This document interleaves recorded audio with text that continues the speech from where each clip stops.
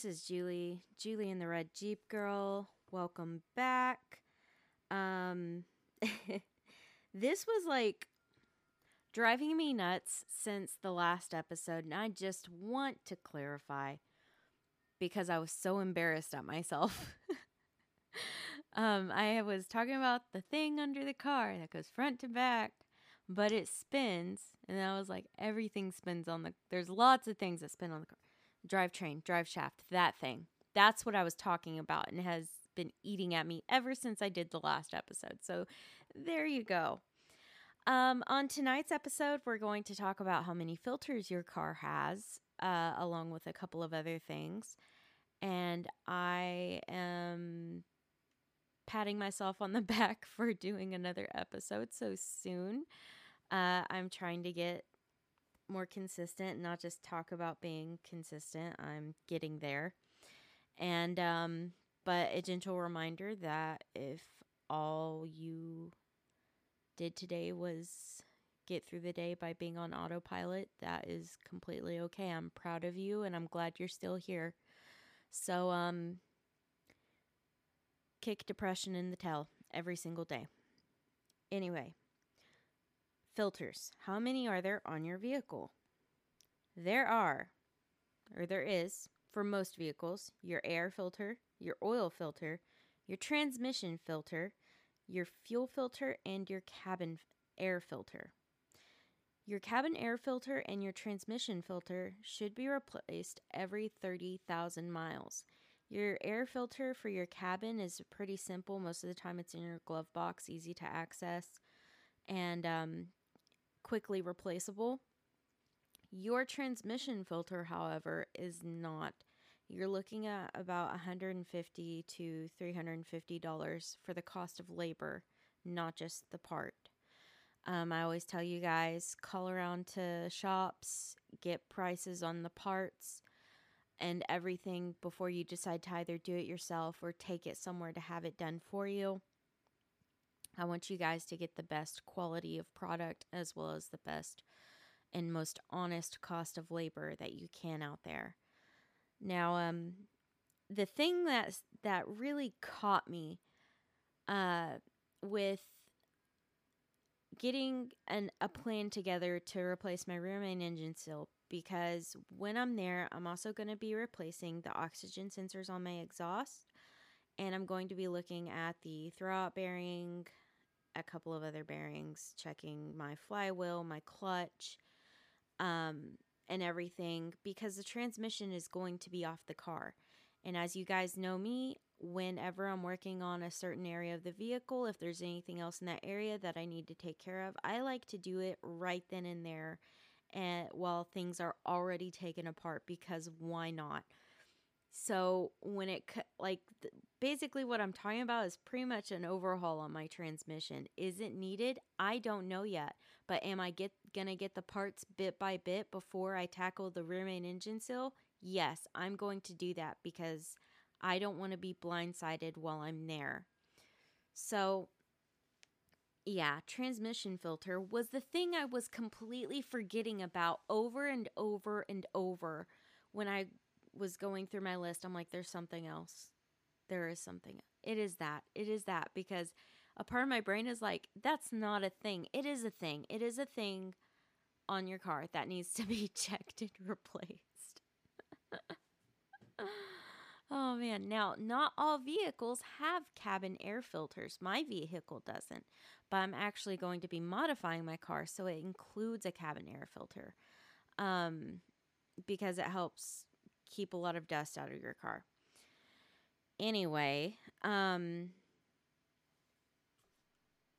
had talked on this episode about where I wanted to, how I wanted to talk about being safe with your vehicle when it comes to vandalism and how to be safe out there on the road and whatnot and being aware of your surroundings. And I had asked my dad for a couple of things, and he said one of the things, because there's like if you suspect that there's something wrong with your car, someone has done something to your car and vandalized it in a way that would compromise your safety, but you don't realize immediately, is he recommends before leaving your place of work or your home is to do a brake check. And that's a pretty fast one. My cat is going crazy, by the way. What you got? Oh, my cat just killed a mouse. I'll be back. Okay, where was I? Thank you, Cupcake, for that.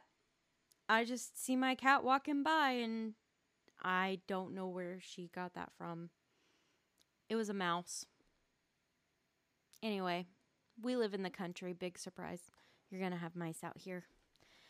It's not the scariest thing. I've seen her chasing around here. Spiders. There was one time a scorpion. No, thank you. Anyway, never a dull moment. I think I was talking about my transmit. No, I was talking about safety. Okay. The thing my dad emphasized the most is if you've made it out to your car and you're unsuspecting of anything being wrong with your vehicle. They can take a battery cable off of your vehicle. Your car wouldn't start. That would, prompt you to get out of your vehicle to check it, and someone could attack you. But that's not the one he put the most emphasis on. The one he put the most emphasis on was doing a brake check in the parking lot or in a well-lit area. Is where I'm hoping you park your vehicles. Because if your brake pedal goes to the floor, that is someone has done something seriously terrible and compromised your safety. Now, to not exactly backpedal, but for my emphasis is that I want you to be as safe as possible out there. So carry your weapon of choice, be it a taser, a firearm, pepper spray. In college, I carried a wasp killer because it has a long range on it and that stuff burns your face. So yeah, I carried a big old bottle of wasp spray in my bag around campus. Now, I want you to be safe before you worry about your car. So your safety is number one. Car out of the way. Your safety is number one. But if you get out to your car and you get in and you find out you have no brakes, what do you do then? First, you call someone to come be with you. Don't get back out of your car. You lock your doors. Call someone to come be with you. Call the police. Have them come and take a report and take pictures of your vehicle. Get a hold of a towing service and make sure that they can get your car to a shop that you trust or to your dealership if your car is new enough. Sometimes they do that. I will find out more on that. But your safety is number one. And it is very easy for us to get lost in for some of us, the 84 million tabs we have open in our brains of I got to do this and I got to do this and I got to do this and I got to do this. And we're thinking about those things as we're walking to our vehicles or getting ready for work in the morning and whatever. We're just out with friends. Your safety is number one, and I want you to be aware of your surroundings. Now, if anyone ever says anything that tries to blame the victim of saying, you could have prevented this, you could have done it, shut up. There are so many people that are absolutely 100% prepared in their minds, and there was nothing they could have done. And luckily, gratefully, if you're still here, I'm glad you're here. And for those of us that haven't been through that, we are very lucky. And I want you to continue to be lucky and be safe. So, self-defense classes, carry the can of wasp spray, whatever you got to do to see yourself home happy and healthy and whole. You do what you got to do. Now, if you come up to your vehicle and you notice it's vandalized, say it's been spray painted or it's been keyed or something like that. Call the police, make a report. Don't touch your vehicle. Let the police dust for prints. Because there was one time in college, I was a direct sales. I did direct sales while I was in college. It was one of a couple of jobs I did. And I parked my car. I locked it. I went into my apartment to check on my son and the babysitter. And I was away from my vehicle for about 30 minutes. And by the time I got back out to my car, the door was open and my kit that I used for direct sales had been stolen, along with my college notes. Basically, my whole life was in that car. And I had locked it and they still got in and stole. So people, if they're determined enough, they're going to try and get away with it. And like, I still to this day, I beat myself up over it, but life was happening as it happened. And I was so frustrated at that point because I was like, I locked my car. I did all the things I was supposed to do and it still happened. But I did the best I could do and it still happened.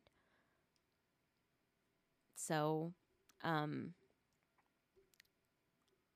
if you're in a scenario where you're living in an apartment or you're on college campus and you have a vehicle, get renter's insurance for the items that you carry around with you. You don't have home insurance, obviously, but if you have renter's insurance, you might be able to get some of the things covered that are in your vehicle when they're stolen. I had a friend who had her photography equipment stolen out of her vehicle, and because she didn't have a renter's insurance policy, nothing was covered under her auto insurance.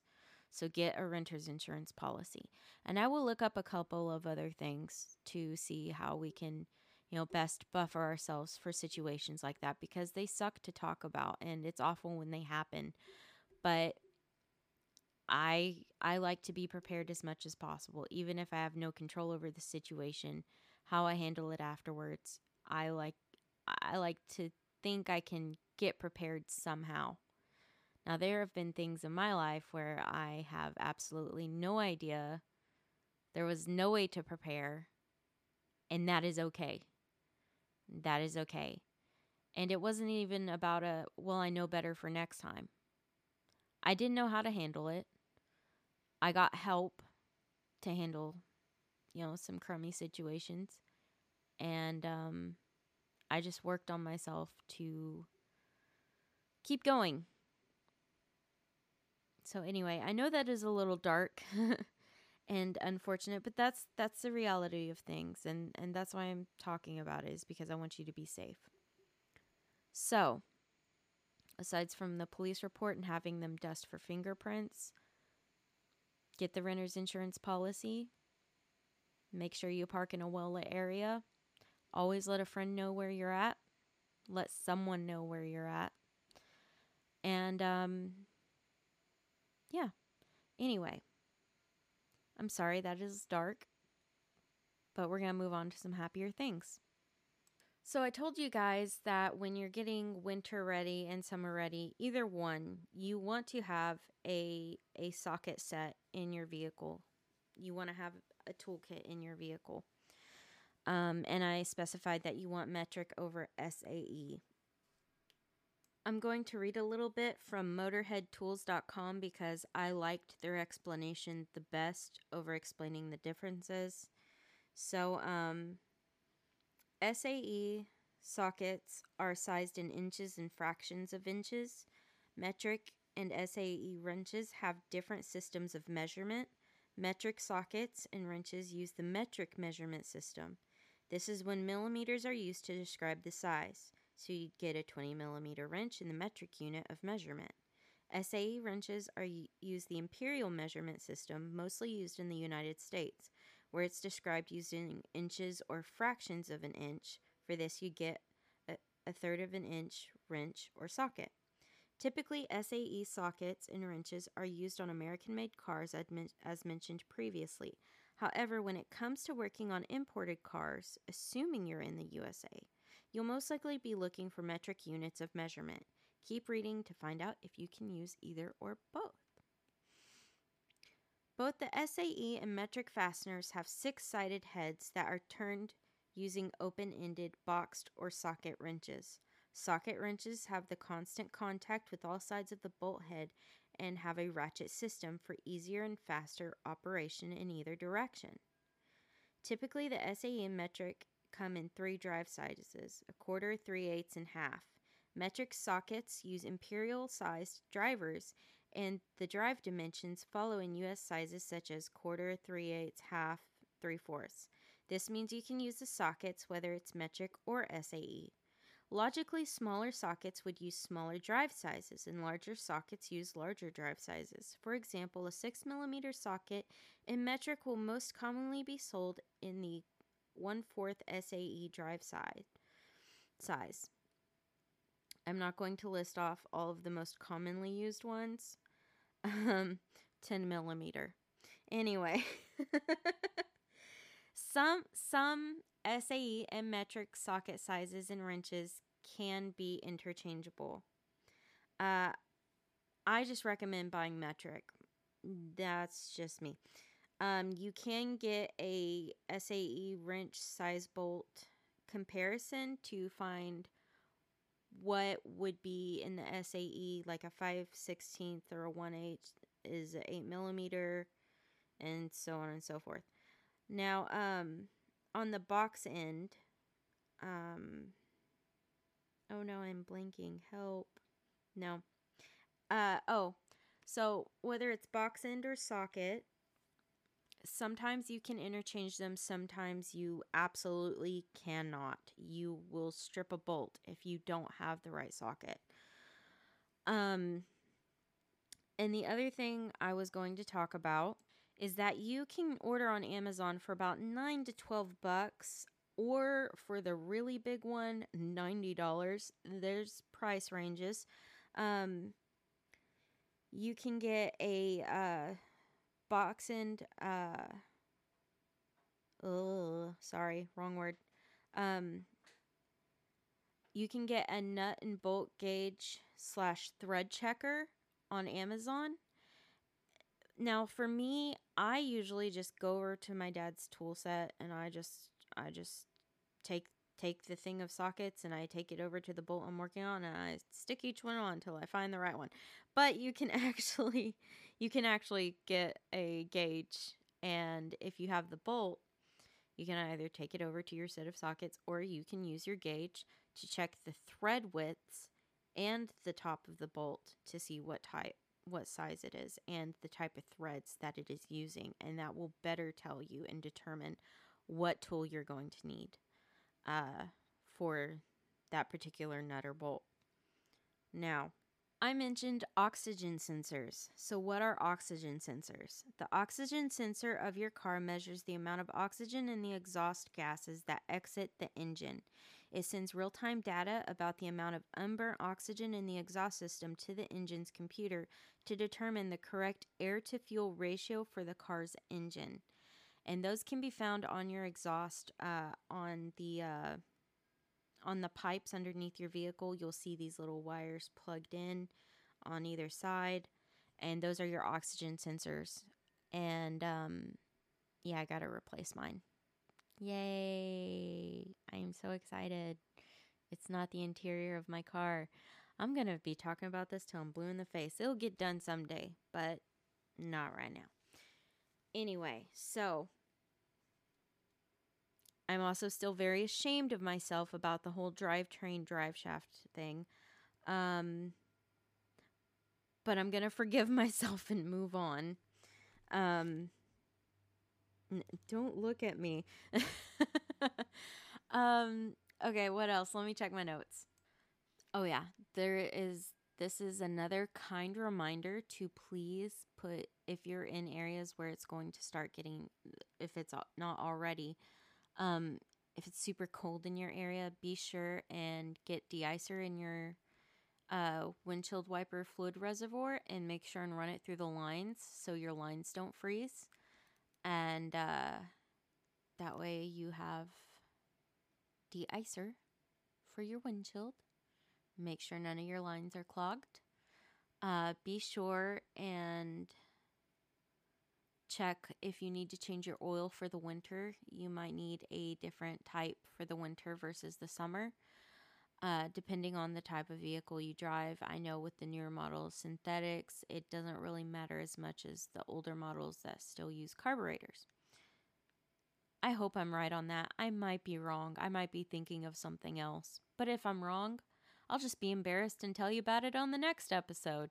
It's a surprise. Okay, so just I think I said this at the beginning, but just for clarification, on your transmission filter, not all vehicles have a transmission filter. Most do, but not all do. You're going to see transmission filters most of the time on automatic transmissions. To touch base a little bit more on your filters, your oil is every 5,000 to 7,000 miles. I do not recommend hitting the 7,000 mile marker. Please don't do that. Love your car. On your fuel filter, you want to replace that about every 24,000 miles or once every 2 years. But there are some that don't require a fuel filter replacement until about 50,000 miles. So I just replaced my fuel filter in 2019, and I have not driven it 24,000 miles yet because she's needed so much work. Yay. But yeah, I am so excited to start collecting the parts for this next big project, and I keep saying the maintenance is almost done. We don't know if it's almost done at this point. I'm going to quit saying that someday. Hopefully tonight.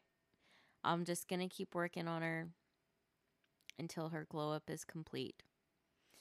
Maintenance, cosmetics, whatever. I am so excited to be sharing this with you guys. I'm having those moments of frustration because I'm like, I thought I'd be done with this part by now.